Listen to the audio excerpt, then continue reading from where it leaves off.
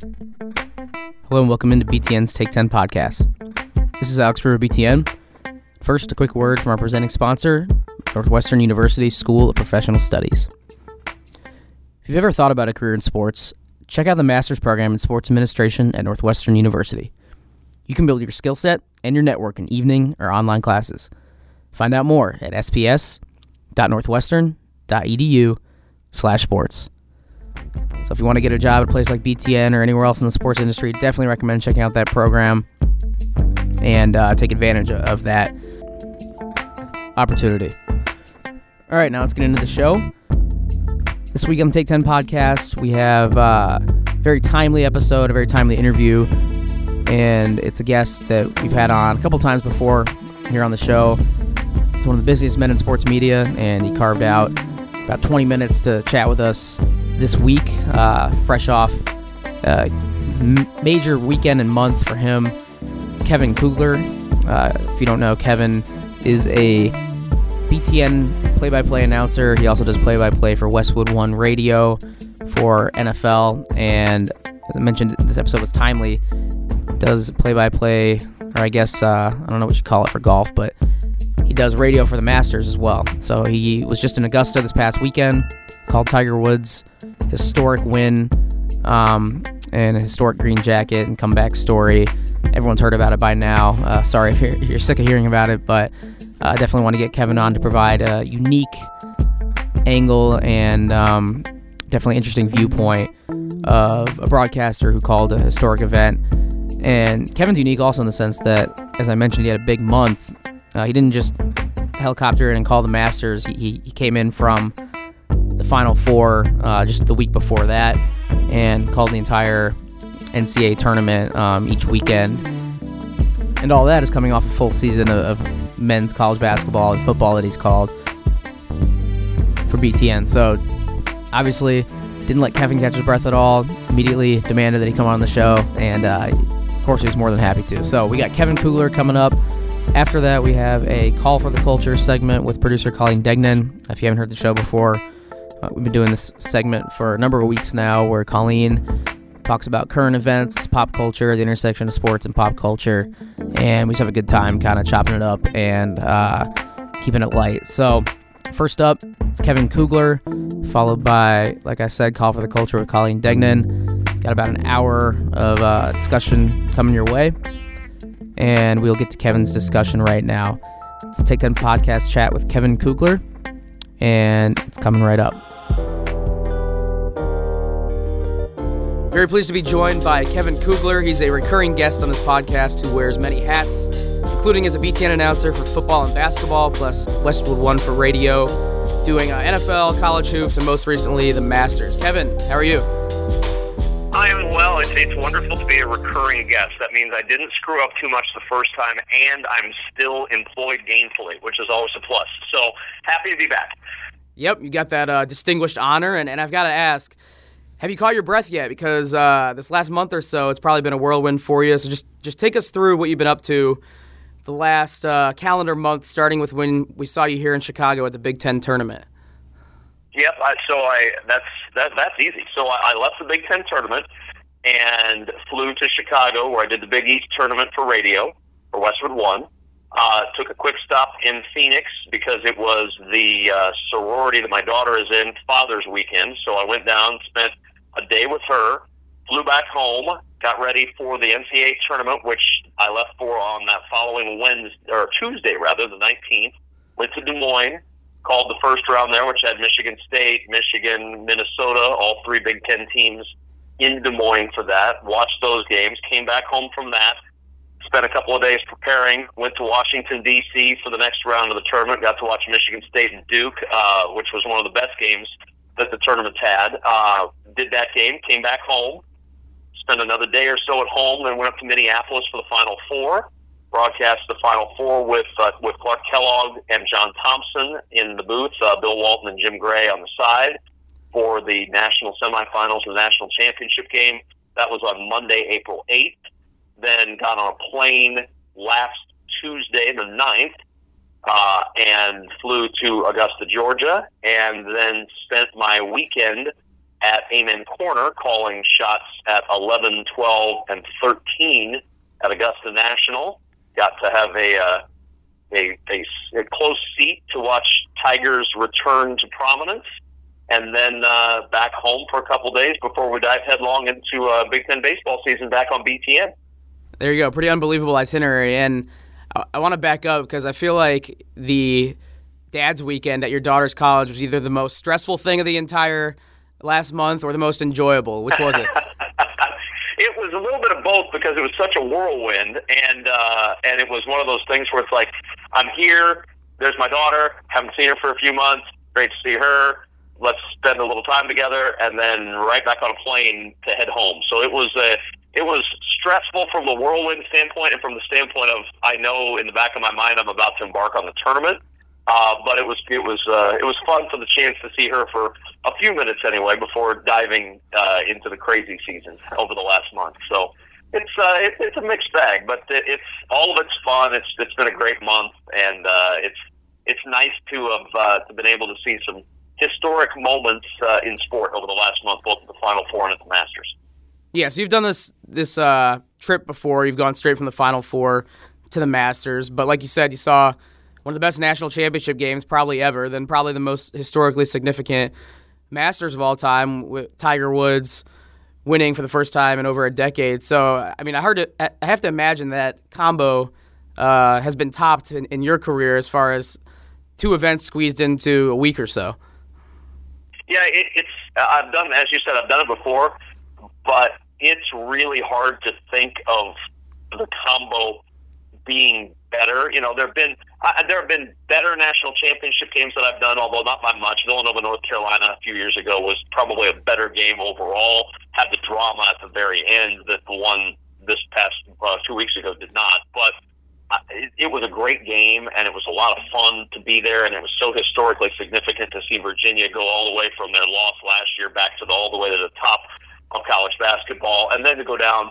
And there's not been a Masters that I've done. I've done the Masters since 2009. There's not been a Masters that I've done that had more electricity, more significance, more drama than Tiger returning to the top and winning at Augusta National for the first time in 14 years. That was something to behold. It was amazing to be on the property while that was happening, to watch and to listen to people react. And you know, the great thing, Alex, about the Masters is, and some people would say it's not the great thing, but I happen to like it, you can't have your cell phone. You can't have electronic devices on the grounds. So nobody knows what's happening other than by the manual scoreboards that are at most hole locations. And my favorite thing is I'm on the broadcast, so I know what Tiger's done on a hole prior. So I'll sit there, and when I know they're going to change the score on the manual scoreboard at Amen Corner, I'll take my headset off. If I'm not on air, obviously. If I'm in the midst of a call, I won't do that. But if I'm not on air, I'll take my headset off and listen, because the crowd reacting to a score being placed on a manual scoreboard is one of the coolest things, and it's unique to Augusta National, because everybody knows it in every other arena by the time things happen, because they've got their phones, they've got Twitter, they've got the internet, they can find the score whenever they want it. But you can't at Augusta National. If they find you with a phone, they're kicking you out, they're taking your badge or your ticket. That's not the case at Augusta National, where nobody knows anything that's going on. It's one of the most unique things in sport, and it's one of my favorite things about that tournament is that the players have to stop. You know, they'll be on 11 green and they'll put that scoreboard up and they'll stop what they're doing and look at the score, because the roar they've heard behind them, they know Tiger has just done something. It's so unique and it's so cool. Yeah, it sounds awesome. And I'm not a huge golf fan. Like, I'll watch, but I don't watch too much golf every year. I'll tune in for the majors, and I can't remember the last time I've listened to golf on the radio. So can you explain, how does a golf broadcast work on the radio? Where are you situated? What hole are you at? And how does the action kind of flow through you and your booth? Well, I'm up. There's a basically it's grandstand that is behind 12T to the side of 11 green, with 13 going down the fairway to your right, and that's where we have our broadcast location. So you're essentially behind a pane of glass to keep your voice from carrying down to 11 green and 12T, so that you don't disturb anybody, and you talk in your Masters hushed tones, and you get a little lower with your broadcast voice, and you say things very quietly, and then you broadcast what's happening in front of you, and then as it goes down 13 toward the green, we broadcast the rest of that off the monitor up there to 13. And we have folks at different locations. We'll have a guy at 15, 16. We'll have a guy at 17. We have somebody at 4. We have somebody at 8. And then we have, in this case, it was Mike Tirico and Charlie Reimer were our broadcast crew in the tower at 18. Much like with TV, where Nance and Faldo are in the tower on CBS, Mike Tirico and Charlie Reimer, our analysts, were in the tower for radio at 18, and everything kind of flows through them. So, Mike will say, let's go to 11, and then I'll call from there, and maybe Charlie will chime in with something that he saw, or in the case later in the day where our analyst Maureen Medill comes down and joins me at Amen Corner, and we have essentially a secondary booth of play-by-play and analyst. And then it just sort of flows through there. So when you think about how it flows on television, where it hops from hole to hole to hole, it's the same thing on radio. It just hops from hole to hole to hole, and instead of having the pictures help underline what's happening, we have to underline what's happening with more description of what's going on. So you describe the scene a little bit better. You describe the wind. You describe some of the stuff you see. The patrons are 25 deep standing behind the tee at 12 tee waiting for Tiger to hit, and have to describe how the wind is blowing and where the ball is curving. And, it's unique. I only call golf one time a year, and that's the Masters, which is not a bad way to call golf. But it's unique to me. It's a unique event for me because it challenges me in ways that nothing else does, because I don't do it very often. So it's always a fun challenge for me, especially coming off the Final Four. Yeah, I was going to say, I actually went to my first golf tournament a couple months ago, and it was the Waste Management Open in Phoenix, and that's obviously quite a different scene than something like the Masters, probably complete opposite ends of the spectrum. But I know you said you only call the Masters every year, but can you explain, especially for someone who doesn't watch as much golf like myself, what the fundamental differences are between the Masters and some of the other majors, and just the vibe from what you've heard or experienced? Yeah. Well, and I've experienced the Masters a lot over the last 11 years, and talking with people who spend their season around golf, and clearly I'm not that person, but we have a lot of guys on our crew, like Brian Katrick and Mark Carnevale, who do this week in and week out on the PGA Tour. And the vibe at Augusta National, and I can tell you this from personal experience, is different than any other sporting event I've ever been to. There is a throwback feel to Augusta National. This is a unique tournament to call. It's a unique place to be, unique to anything else on the planet as far as I'm concerned in sports, and in so many good ways. It is right at the beginning of spring, and so when you come out of month after month of cold weather and snow and winter, and look, it was cold from coast to coast this past season, whether it was rainy or snowy, it was cold and wet wherever you were. And to get down to Georgia, and the azaleas are in full bloom, and the trees are green, and the grass is green, and the weather is warm, it really, to me, always feels like the first couple of days of spring. It's like spring has finally arrived. And then you get down there, and it's held in such reverence by so many. You have so many past champions who come and congregate down there. So you get to see Jack Nicklaus. You get to see Gary Player competing in the par 3. You get to see Bernhard Langer and Fred Couples and Sandy Lyle and all these past champions who go out and compete the same week as so many of today's current pros do. It's cool from a historic standpoint, because there's always a chance they catch lightning in a bottle. Fred Couples has had a run a few years back, and we all remember what Tom Watson did at the Open several years ago. It was one of the great stories in sport when he made a run Sunday and almost won himself a claret jug. That whole thing could happen every year at Augusta National. There's just something about the place that sets it apart as unique to sport. And when Tiger is competing and has a chance on Sunday to win, it is one of the most electric atmospheres anywhere. Football, basketball, I don't care the sport. There is just an electricity in the air. And it comes from everybody has to talk to everybody because they can't communicate with their phones. So you've got to actually turn to the guy next to you and say, can you believe what we're watching here? And that electricity just buzzes through the whole property. It's what I imagine watching sports on site in the 60s, 70s, and 80s would have largely been like, because you don't have the technology that distracts you from either the person next to you or the event in front of you. And that's what really makes that unique. Yeah, and as a casual golf fan, I'm glad I woke up in time Sunday to flip it on and witness that from afar. And you mentioned, the hushed tones and how you call a event like the Masters. And I've actually heard you, quite a few times on the radio calling NFL games. So I bet if we looked at your heart rate, it'd be quite different calling those NFL games compared to the Masters, because you really get into those. So can you compare calling an NFL game to something at a pace like a golf tournament? It's my heart rate probably isn't a whole lot different, because I'm so concerned when I'm calling golf that I'm going to screw it up, because I only do it 4 times a year. So right. I'm a little more nervous about the call I'm about to make, because I just want to make sure I'm doing it properly. I don't have those concerns as often in football as far as the mechanics of the call, because I've done so much football over the years that I could still screw up a call and have, but I don't worry about it from the standpoint of, am I going to screw it up because I use terminology wrong or I say something that isn't quite fitting in the call. That's not the case when it comes to football. I've got the terminology pretty much down for football. But it is an interesting thing. And look, if you've heard Mike Tirico's final call, if you've heard any of our calls from the golf course, you get excited when big things happen. And nobody says you shouldn't. And I think especially when Tiger's there, it deserves that kind of excitement.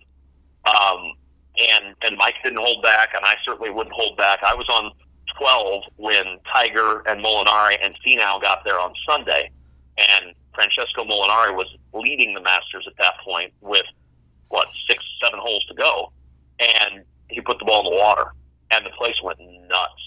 I mean, and I did not hold back on my call, because it was clearly one of the biggest moments of the entire tournament.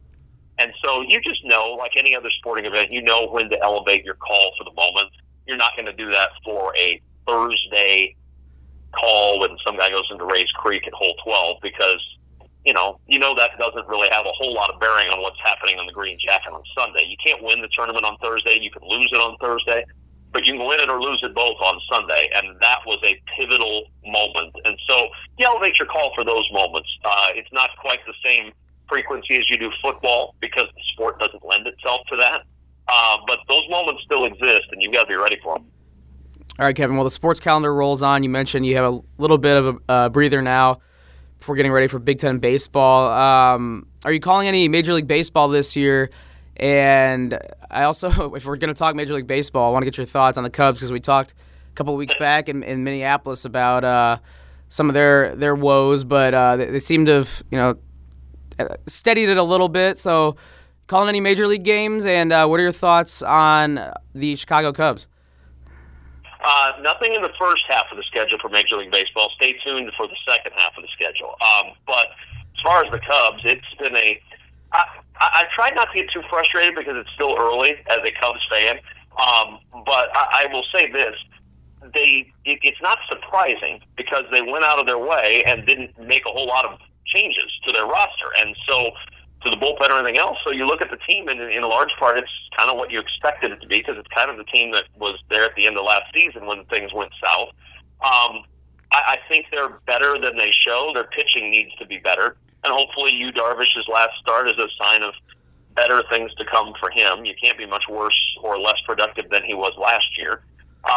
You can hopefully hope that the Quintana moves have been the moves that you want to see from him over the last couple of weeks, because that's certainly been something that has been a concern for the Cubs, is the fact that Jose Quintana has not been able to put together the numbers that he did at times last year, but he was really dominant against the Marlins the other night. So that's a good sign, hopefully, for them. I think the offense will score a lot of runs, despite the fact that Bryant and Rizzo are having slow starts to the season. They'll catch fire at some point.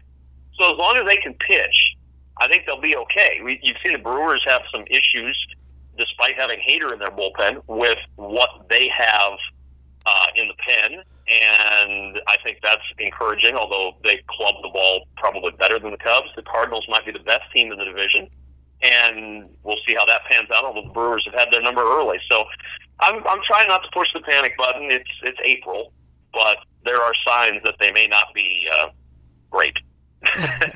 Yeah, I think we're both in a little better place than we were a couple weeks ago when it was like DEFCON 5 of the Cubs. All right, before we wrap up, I want to test your sports versatility as much as possible, and we've pretty much touched on everything except college football. And since you call college football for us, and like we said, call NFL on the radio, I want to get your thoughts on maybe a player that you saw last year in Big Ten play that translates well to the NFL, with the NFL draft coming up in just over a week here. Do you have any names that jump out at you? Well, the first name that comes to my mind is Nick Bosa. I think Nick Bosa is an NFL player right now, and he will be very soon. And I think he'll be a very productive NFL player very soon. You're talking about likely the highest ranked Big Ten player drafted coming up. So this is not exactly a ledge I'm crawling out on that isn't very sturdy. But I do think when you talk about a Big Ten player that's going to make an impact early for an NFL team, to me, Nick Bosa is the first name that jumps to mind. I think Nick Bosa has all the tools. I think he's a stud. I'm excited to see what he can do. And I also think Dwayne Haskins is going to be the first Big Ten quarterback drafted in the first round in a long time, and I think he's going to make some team very happy. So I know I went 2 Ohio State guys, but those are the 2 that I think of. When I think about this draft coming up, Nick Bosa is the first Big Ten name that I think of. And Dwayne Haskins, from a quarterback standpoint, is going to give the Big Ten something that the league hasn't had in a while, and that's a first-round quarterback, and I'm excited to see what he can do at the next level, too. Yeah, I'd almost forgotten about that. Wasn't that like Kerry Collins or something the last Yeah, it was. That's wild. Yep. It's been a long, long time since we saw a Big Ten quarterback drafted in the first round, and Dwayne Haskins, barring some huge surprise, and I can't imagine what that would take to keep him out of the first round. Barring that, I think we'll certainly see the first Big Ten quarterback taken in decades in the first round in this draft. All right, Kevin, last thing, and it's more of a statement than a question. I saw you tweeted that you do not watch Game of Thrones. I don't. Neither do I. I stand in solidarity with you on that. I feel like we're a dwindling group, but Sunday was rough for me after the Masters, just trying to relate on social media because I didn't understand any of the references. Yeah, and it's not I'm opposed to it. It's just one of those things I never started doing, and by the time it got rolling, I just, it felt like it was too late to catch up. I think it's season 8 is the season that's going on, 7 or 8. I think so. And I've never really, it's been one of those things where I'm like, I can't really catch up with this. So do I start now, or do I just say, I've missed out? And I feel like it's something I kind of would like. It's sort of a, sort of a sci-fi wheelhouse kind of thing. But I just, it was one of those, I never started it, and then life gets in the way, and I don't have a lot of downtime to watch a lot of TV, so I never really got into it. But man, the problem is, the more you see about it, the more you think, I wish I were part of the whole conversation. I wish I could chime in, and there's nothing I can say. So, like I said the other night, on nights where Game of Thrones airs, Twitter's probably something I don't need to be a part of, because it's always going to just have Game of Thrones references, and I'll just jump in and go, winter is coming, because that's really the only thing I understand about Game of Thrones. Right, winter is coming, Night King, all that. That's all I really have in my holster. So, yeah, I'm kind of the same way. I never started it, and at this point, I'm like, I think I should just wait for it all to be over and then maybe try and catch up and binge it when I have some downtime. I think that's the only solution. And there's all these spoilers out there now anyway. Like, people tweet as if everyone's seen it, so I don't really know what to do. But, yeah, like you said, going to have to find some downtime. I know you don't have a lot of downtime, so I appreciate you jumping on and giving me about 20 minutes or so here. And I'm sure we'll catch up down the road, Kevin. Thanks. Absolutely. I always enjoy talking with you. I look forward to being yet another repeat performer on this podcast. All right. Thanks once again to Kevin for jumping back on and talking about a historic weekend in sports and talking about his vantage point from Augusta, Georgia. Definitely, once that happened last Sunday and Tigers' achievement was complete, I knew I had to try and get Kevin on, and as always, he was gracious and agreed to give us some of his time. So appreciate him. As I mentioned at the top of the show, we will move on to our Call for the Culture segment with Colleen Degnan. We're doing it most weeks here on the show. talking intersection of sports and pop culture and kind of everything in between, talking current events, talking social media, and like I said, it's a fun, lighthearted discussion, so we'll get right to it. It's our Call for the Culture segment with Colleen, and it starts right now. All right, we're back in the lab with another Call for the Culture. It's Alex Rue here, joined by Colleen Degnan. Colleen, how are you feeling? I'm feeling great. How are you? All right. I feel like we talk about the weather all the time on this podcast. It's not like just to make small talk, but it's because the weather is truly wild here in Chicago. It was snowing, blizzard-like conditions on Sunday, and then I was out on a run on Monday. I don't know if you had the same experience, but it was probably the most extreme version of Chicago weather that I've experienced in my going on 3 years living here. For once in my young adult life, I was very okay with the disgustingly cold weather on Sunday due to the amount of sports on sports that we had to watch. Not just sports, like all-time Sunday in terms of kind of everyone being on the same page on social media, in terms of what they were watching on TV. And yeah, you're right. It was a case where the weather outside really, I think, played into it, at least in this part of the country, because everyone stayed in, parked on the couch. It was incredible. Sunday's already my favorite day of the week, and so when I can just fully appreciate it in whatever I want to actually be doing, it's incredible. All right, so take me through your Sunday. How did you enjoy kind of this all-time Sunday? We'll get into what that means in a second. Not to reflect too much, but I do want to touch on this because it really was unique. I mean, it's just awesome. My roommate and I got up aggressively early, turned on the Masters right away. Kind of a blessing that the weather also made them start early. So we watched Tiger secure his 5th Masters title. See, I didn't realize that they were starting early. I kind of woke up like mid-morning and heard my roommate watching it. My room is right by the TV, so I heard it through the wall, and I'm like, isn't this supposed to be in the afternoon? Yeah. Kind of yelled out to him, like, what's going on? Did they start already? And he said, yeah, because of the weather. So went back to sleep and then woke up in time for like the last 3 holes or so to also watch Tiger win the Masters. And, I've said on this before, I've told you about it. I told Kevin Kugler this on our interview that preceded this discussion, that I'm not a huge golf fan, but like I'm going to appreciate history and watch something so significant. I mean, because it really was one of the biggest sports stories of the century, really, so far. I mean, he's a 43-year-old guy coming back and winning his 5th title after an 11-year hiatus. And I found myself, I'm a pretty grateful sports fan, and I've never liked to root against other teams or against other players. But in his final round on Sunday, I was cheering so loudly when Koepka hit in the water, or like Molinari roughed a shot. Like, I wanted Tiger to win so badly that I was loving seeing everybody else fail. So looking at the bigger picture, I think this is a rare occurrence, especially in this day and age, because it truly was a day where everyone, or a lot of people, the vast majority of people were on the same page about multiple things. Like, almost everybody, I think, wanted to see Tiger win. Like, that's very rare in sports. Usually you at least have 2 factions, people rooting for 2 different teams. And, you move in to the afternoon and evening, you had a lot of people that were on the same page about Game of Thrones. We talked about it last episode. I'm not one of those people. I've not seen Game of Thrones. You're one of the rare people. I'd say it's even rarer. I'd argue you're even more unique, that you watch like 5 seasons and then just hit the eject button and said, I'm out. Like, I've never heard anyone doing that.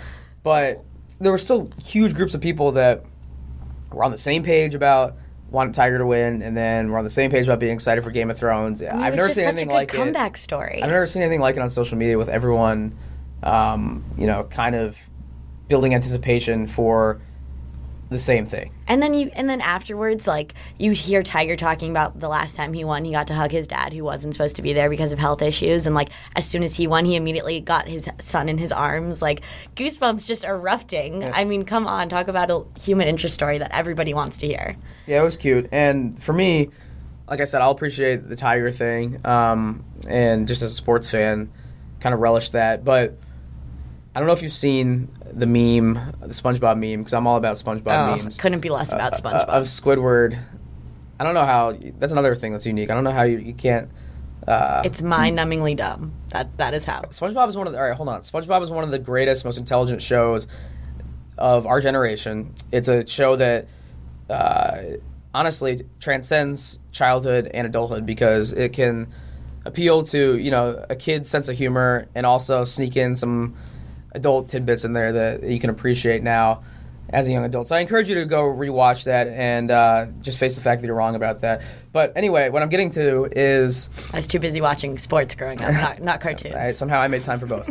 But anyway, I'm the SpongeBob meme where you've probably seen it circulating even if you're not a fan, where Squidward's in his house and he's looking out through his barred window at Patrick and SpongeBob having fun jellyfishing, and Squidward is just sulking in his own misery that he's not involved. That's how I felt about being a non-Game of Thrones fan, watching All Day Sunday, not only in anticipation, but as the show went on, the memes that came afterwards, and me not understanding what these memes are honestly, and what the references are. And now it's just discouraging me to watch it because I feel like everything's being spoiled. I understand that I'm probably hated by 95% of people because I am so not a bandwagon fan, but I watched it because my roommate loves it. And then you're right, culturally, it's kind of nice to be in reference. And this last season, all of the characters that I had met sporadically all of a sudden came back. So I actually kind of knew what was going on. And low-key, the cinematography in Game of Thrones is awesome.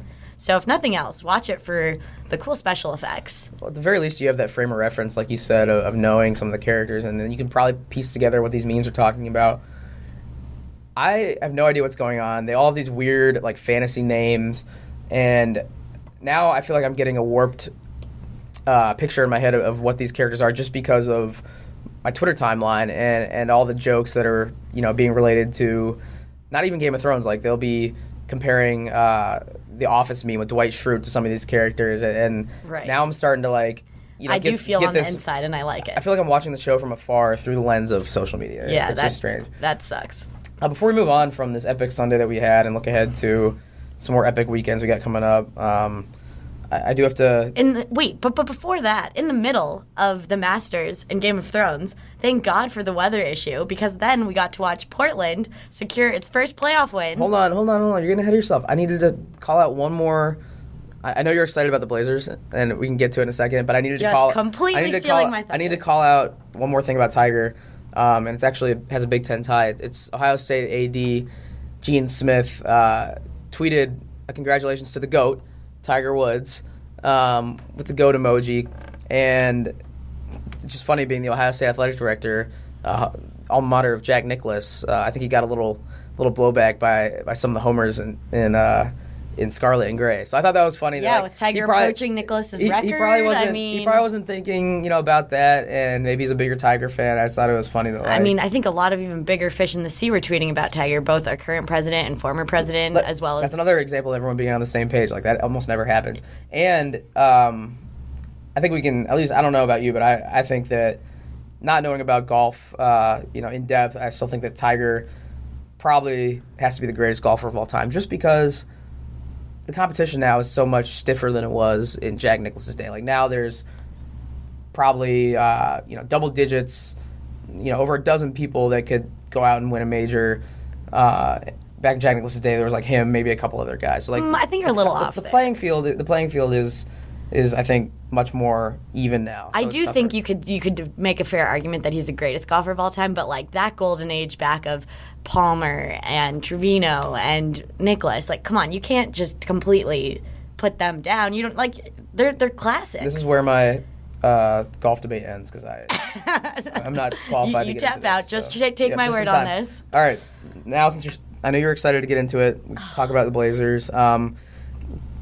It's kind of been a organic movement on this podcast, just talking about the Blazers because of your fandom, and now, who knows, it might turn into something special and something that we can talk about into late May, perhaps, if they keep playing like this. Oh, my God. One can dream. As of this taping, up 2-0 on the OKC Thunder.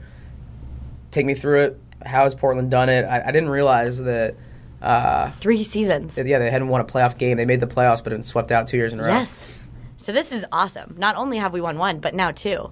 So now we have to go down and play in OKC. But the Dame-Russ rivalry is amazing, and completely has fueled Dame, and he's been trumping Russ. Now, I'm a little bit more nervous to play on their court, but we've played really solidly without our main center, Nurk, who's been injured after that horrific leg incident a couple weeks ago. You got Canner now. He's been stepping up. Canner's been playing money. CJ did amazing.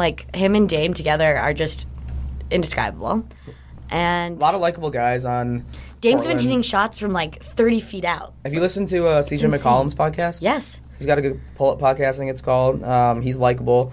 Obviously, we talked about Dame in depth on this show, and he's got his own thing going. He's a rapper. I watched his whole interview with Taylor Rooks. I know we addressed that interview last week, but I watched the whole thing last night. I like him even more now. Like he's a really down-to-earth guy like we talked about. And you mentioned Russ Westbrook. Those are the two guys that, when we said it last week, that are kind of true to their mid-major market teams, that they want to try and get it done and don't want to ring chase, so to speak. So, yeah, I like the competitive edge. I like them going at it. Russ is always getting these little shoving matches with guys. You know, he's never going to fight, but No, he chirps for sure. But he'll act like he's going to get up and do something, and then Steven Adams holds him back. Yeah, So and like I don't get me wrong. Like if OKC wasn't playing Portland, I'd for sure be cheering for them because Russ went to UCLA, and I'm a Bruins fan.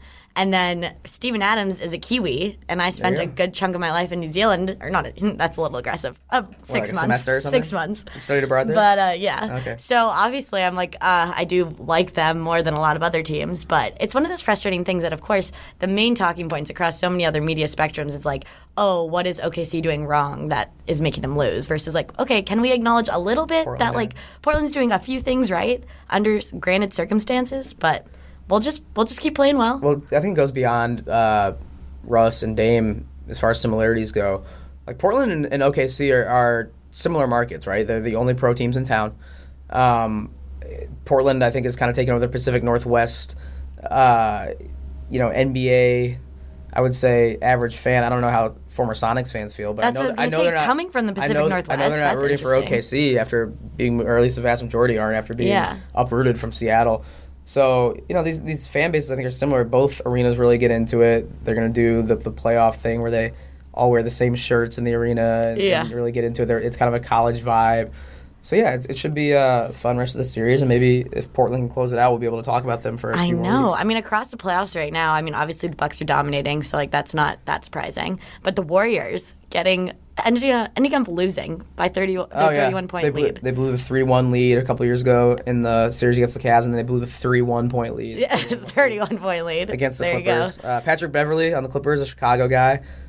He was getting in. He was being a nuisance. I love guys like that. He's annoying from afar. I don't want you don't want to play them playing, but it's amusing, especially getting under a guy like KD, Kevin Durant's skin. Getting him fired up is hilarious. Yeah, Kevin Durant. His temper. Kevin Durant has become kind of a villain that it's fun to poke at. Totally lately. agree. I don't want to get too deep into the NBA playoffs right now, just because it's the first round. It's early, but who knows? It could be my only experience. Yeah. So, what's interesting with the NBA playoffs is kind of the lack of parity that we see, or that you at least assume is going to happen. Like we assume the Warriors are going to at least go to the finals.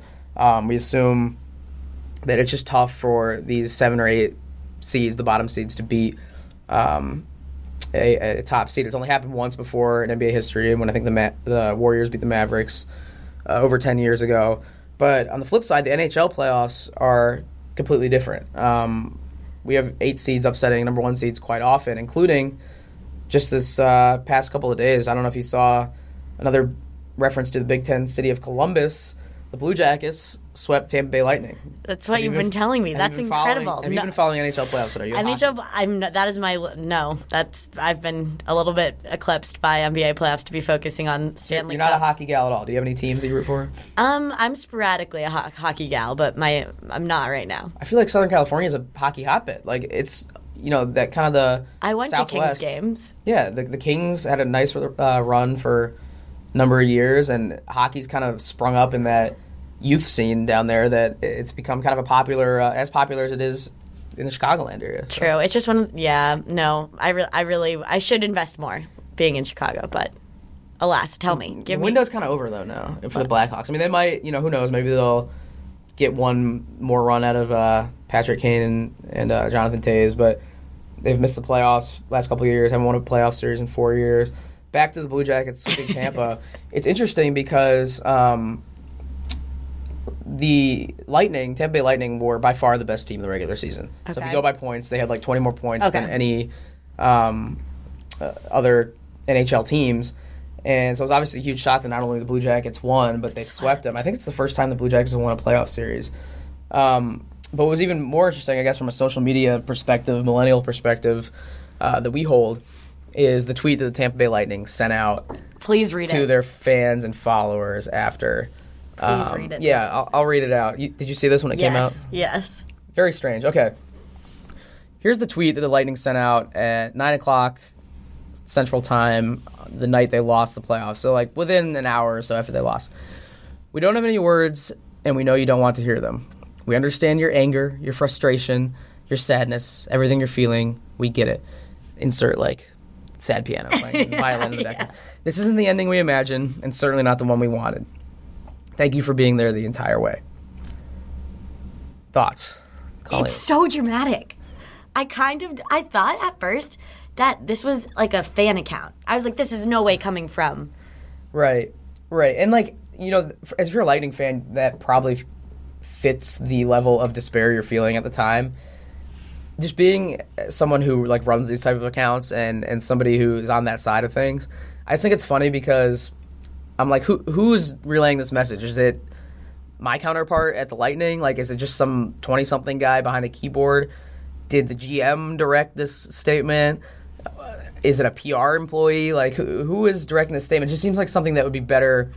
This is a PR. This is a press release, 100%. But, like, it's not made clear that, you know. It's just like social media is such a wrong forum. It's such a you know, kind of unclear medium that it's hard to know, like, who's saying what unless it's like a direct quote.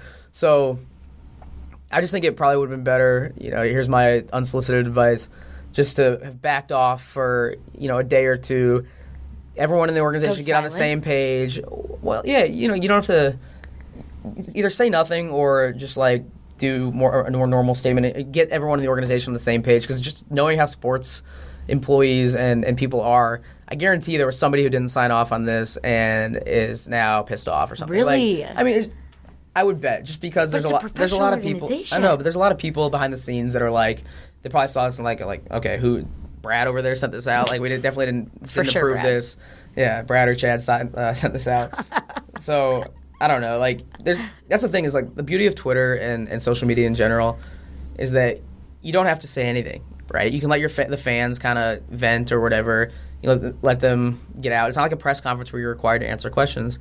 You can just take your foot off the gas and let things kind of simmer down a little bit. So I just thought it was funny. Like, it was definitely melodramatic. I don't hate it. Like, if I was... I don't hate it. I just think they chose the wrong medium to tell this message on. Yeah, it's... Way too many words. I think it'd be better if, like, the GM or whoever, or the president or the owner or the coach says something like that. I love when teams... Or a player. I love when teams or coaches, like, are accountable and say, hey, look, this is unacceptable. Right. Instead of trying to spin and gloss over things or try and put a spin zone on it. Yeah. I like when they're like, yeah, you know, honest. We're disappointed, we're angry, whatever. Anyway, for sure. But I just had to bring that up. No, that's like our worlds colliding here. It's pretty good. And since we're covering all the sports right now, pretty much, let's talk about NFL, because like with the playoffs of the NHL and the NBA going on, you know the NFL can't be overshadowed. They had to have their time. Oh no, they have to always have their 5 minutes of fame. Their schedules were released this week. Yes, so that's some pretty exciting news. We have my Green Bay Packers opening up at your Soldier Field, the Bears hosting us. So. Yeah, we talked about it, I think, not on the podcast, but just in the office, because this segment didn't exist yet, but how disappointed I was and how angry I was after that opening night Packers-Bears game last year, where the Bears looked like it was a new era, and it did turn out to be a great season, but it looked like they were just going to, you know, kind of stomp on the Packers game one, exert their dominance, and then Aaron Rodgers came back from the dead and overcame that 20-point lead or whatever. So hopefully that doesn't happen again. No, and yes, it will. Now we've got a new coach. We're there aligned. We have a nice QB coach alignment. The Packers needed a news dump to take away from their last month or so. That's been kind of rough. Yeah. I need to read that article still. Have you read that? Yeah, it's really interesting. Okay, I need to get into it. It's been like sitting in my tabs waiting to be read. I've kind of got the Cliff's Notes version of it, but it's interesting. Some other highlights, though. Per our almost winning city, the Packers will play in San Francisco, taking on Jimmy G and the 49ers. There we go. Jimmy G will be back. If he can stay healthy. He will. The 49ers and probably Nick Bosa, right? Oh, Ohio yes, State. yes. Seems like they might draft him. We'll see in the next week or so, but Yeah, that'll be exciting to see where all of our Big Ten guys lie. Yeah, so we can talk draft next week a little bit. For sure. That'll be fun. We'll get into that. But back to the schedule, one trip that I've been eyeing, or at least date I've been eyeing since it came out a few months ago, is when the Bears will play the Raiders in London, in jolly old London. Are you trying to go? I want to go. We'll see. It's on October 6th. It's kind of in the meat of our football that would season here. But, like, maybe I can take one weekend, Yeah. Who knows? We'll see. Do it. Have you been to London? No, I haven't. Okay, so I've been briefly, but what's interesting about this is... Can we charge it to the department? I don't think so. I don't think I can get a work trip out of this one. We'll see. They'll probably already be mad at me for missing the weekend if I decide to go. But the thing about London, this particular game, usually they play at the Wembley Stadium, which is kind of their national stadium and the big one. This one with the Bears and Raiders is being played at the Tottenham Hotspur Stadium, so a different, smaller stadium in London. I don't think they've done that before. I could be wrong, but just an interesting little wrinkle there. I don't know. What do you think about the NFL playing like 2 to 4 games or whatever they do every year? Yeah, I know. And then what? Are the Chargers or the Rams playing in Mexico? There's another. Not sure. They had to cancel the Mexico game last year. If you but remember, it's back on for this year. I think it's kind of cool. I mean, I think NFL is a worldwide phenomenon, and it's a cool excuse for teams to get to do something like that and get their fans everywhere. Like if you're the team giving up a home game, it's not so great. Yeah, like that's the Raiders. Like I'm fine with it because the Raiders are giving up a home game. We don't have to. I'm on the Bears, obviously. The Bears don't have to play. I identify with all of my teams as well. Yeah, the Bears don't have to play in Oakland, so I'm fine with it. But, neutral sites are fine to me. Yeah. Like it would be. I do like growing the game. I mean, you never know, like 10 years down the road, how viable the NFL is going to be just with all the challenges facing it. So I think they're smart to grow it. And like seeing new stadiums is so cool. Well, to talk about it, these London games for years has been is a team gonna move there, right? That'd be so hard. It'd be weird. Like I don't know if the travel would work out as far as. Yeah, you would have to have your entire first half of your season home and then second half in the States. A game in New York or a team in New York playing a road game in London is not that different than a team in New York playing a road game in LA. Yeah, for sure. But a team in LA going or anywhere London, in the West, there would have to be some really convenient or really creative, scheduling. And it'd be expensive, but also the NFL is not really scarce I don't think they're there. worried about it. But also a huge talk with all of the worst NFL jerseys coming out and talk of the baby blue new Chargers uniforms. Those are the best. Yeah, I think they're great. Yeah. But you brought up a good point. Michigan State. Yeah, we got to talk about Michigan State's jersey reveal. So you hadn't seen this until today. No. I brought this up as a potential topic. This is breaking news to me. Yeah. I'm pulling it up came again. Out, I think on Friday or Saturday. Maybe Saturday, like right before the spring game this past weekend. When I first see that. See, I work for BTN, and I'm not gonna go drag them on social media or be rude or go over the top or anything like that. This is gonna be straight critic. So I didn't tweet anything about it or share my thoughts, but we can do some constructive criticism about Michigan State's new jerseys. If people haven't seen them, Colleen, describe what you're looking at right now. Okay, so they've got their classic-ish looking deep forest green majority color on their jerseys. Yep. But now they have in a neon green state going from shoulder to shoulder pretty much. And then the white number. And then matching neon green pants. Yes. So right off the bat, I'm thinking I'm looking at Oregon. Like this is something that was like the comparison Ducks. a lot of people came up with originally. This is 100%. I mean, it does seem to be from the Oregon template. Yeah, which I understand is maybe cutting edge. Also, the neon they've been working in with their basketball jerseys recently, right? Which I have never been that much of a fan of. The thing about it is, I think Michigan State has such a really classic and unique look with their dark green. There aren't a lot of college teams like that. I like when they work in the gold. That's what I like. If they're gonna go alternate color, work in the gold trim that they do. Kind of the bronze look. Yeah, they do. It's more of like the Spartan theme. But neon. Not a fan. They're like space Spartans. And then on top of that, I don't understand if they're doing neon why they keep the numbers white. Agree. Right. But now they just have a lot of colors. Yeah, that's 4 colors. 4 colors. Or wait, 3 colors? No, there's 4. 4. Yeah. On one jersey. So that seems like a lot. No, wait, it's 3. White, neon, dark. Anyway, in black. Yeah, I guess if they have black trim. They have black Nike swoosh. So yeah, I would just go, if you're going to go neon, go all out, right? Go full neon green. Like, I don't. Are you a more classic uniform guy, or do you like I'm not. the cutting I mean, edge? I like the new ones. I like new looks that could also end up being timeless. That's very tricky. It's a tough tightrope to walk, but some schools can pull it off. I'm not somebody who's like, oh, I love this classic, look with no names on the back, and it's been like that for That's like 4 Wisconsin years. basketball jerseys. It kind of drives me nuts. I like tweaking a little bit. I like improving, updating, modernizing. I think Michigan State has done a great job of that with their classic jerseys. To say one thing, though, having a neon color, it's a little cocky. You got to play really well to wear neon. It's going to stand out for sure. So they asked, I think it was either Joe Bocci, I think it was Joe Bocci that we had on for a spring game interview this past weekend. He was kind of introducing the jerseys and talking about it on BTN. And he had a good point. It's going to pop under the lights. It will pop under the lights, but I'm just saying, if you're wearing neons, you got to be running fast. Yeah, so constructive criticism for MSU. It's okay. I think we can have our opinions on that. Without, everyone gets those jerseys every once in a while that they can just run out there, and maybe they become like a cult favorite. They get criticized before, and then it's the best win in program history. The day history. the Badgers come out with a neon uniform will be in the year 3000. I don't think that's going to happen. So we'll see. Anyway, before wrapping up, let's talk a little current events. Talked about playoffs already. Talked about schedule release. Talked in depth about the Masters and Game of Thrones. We have to now bring up what is also a multi-week event, and that is Coachella that is going on out in your neck of the woods in Southern California. Have you ever been to India? What's that? That's where it is. Oh, the town? Yeah. No, actually I have. I've been Palm Desert. I've been to Palm Springs. I've driven through, you drive from LA to Palm Springs and you see the town Coachella. That was actually the first time I realized that that's like an actual town, not just the festival. So I've been through that area. India. It'd be a nice place to be this time of year, weather-wise, and I've seen on social media people there that, in our circles.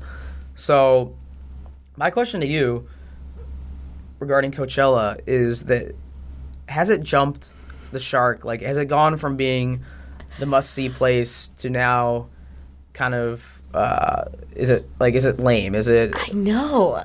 It seems not as... Did it get too popular for its own good, or is it now lame, like kind of a parody of itself?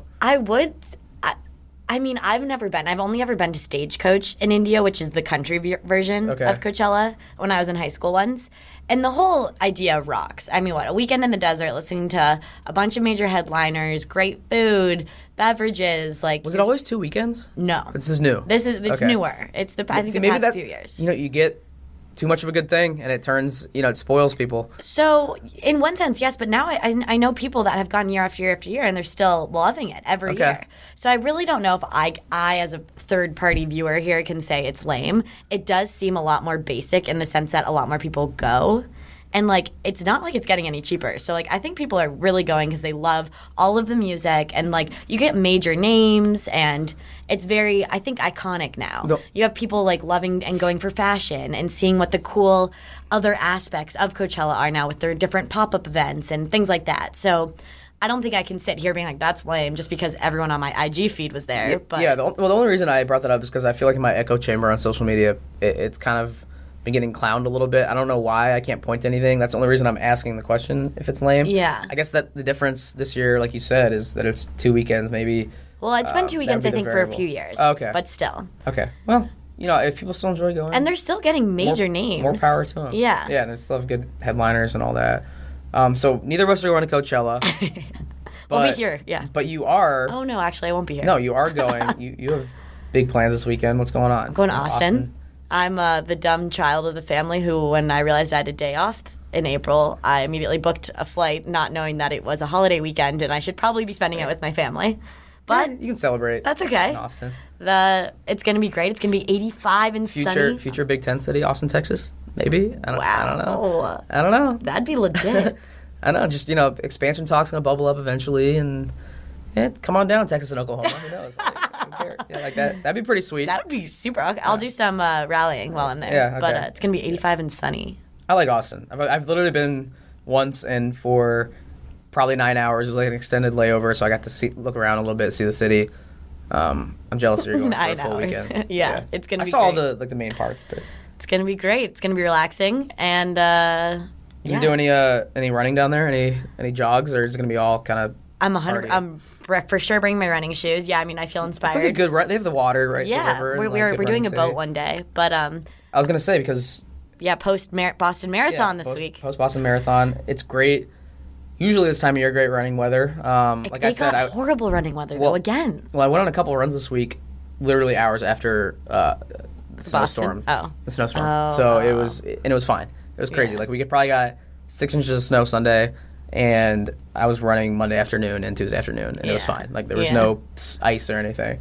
So that's wild. But yeah, just want to close by talking about the Boston Marathon, which was in the rain and cold, apparently. I didn't watch much of it. 2 years in a row? 2 years in a row, that really, really poor weather. I can relate. I've never run a marathon, but I have done a few half marathons, looking for my pats on the back and applause from the audience.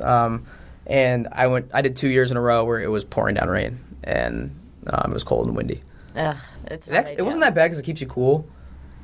And it kind of numbs you. Like, you just are just like, all right, I'm in it, whatever. See, like, I'm much more favorable to it be incredibly hot, which I've gotten some luck doing halves in incredibly heat, but I was going to say, as I'm patting myself on the back for doing a half, you've literally done double that. You've done a full marathon. You did it, when was that? In October. Right. I did. And I'm the psychopath who had to run these same long runs in the same outfit for the 3 months leading up to it, and had to wear the same outfit on that day because I had some weird superstition. And on the day I ran it, it was like 40 and cold, and I'm in shorts, half calves, a tank top, and refused to wear any other layers because, like, I'm a psycho. That's when the superstition might backfire. You got it done, though. I got it done. I think I finished with purple lips because I was so cold. But, life goal of mine is to do the Boston Marathon, but clearly going to have to work on my time, seeing as, this year, it was nuts. The end of the men's elite, 1 second victory margin. Really? Wow, Yeah. So it was a close race. It's close, but the guy who won his third year in a row winning. Yeah, those people blow my mind, just like the Blow my mind. athleticism. Like, they're running at that pace that I couldn't even do 1 mile at. They're running for a full 26. It's crazy. Yeah. But, I shout out mad respect to the people who, like, poop their pants and keep running.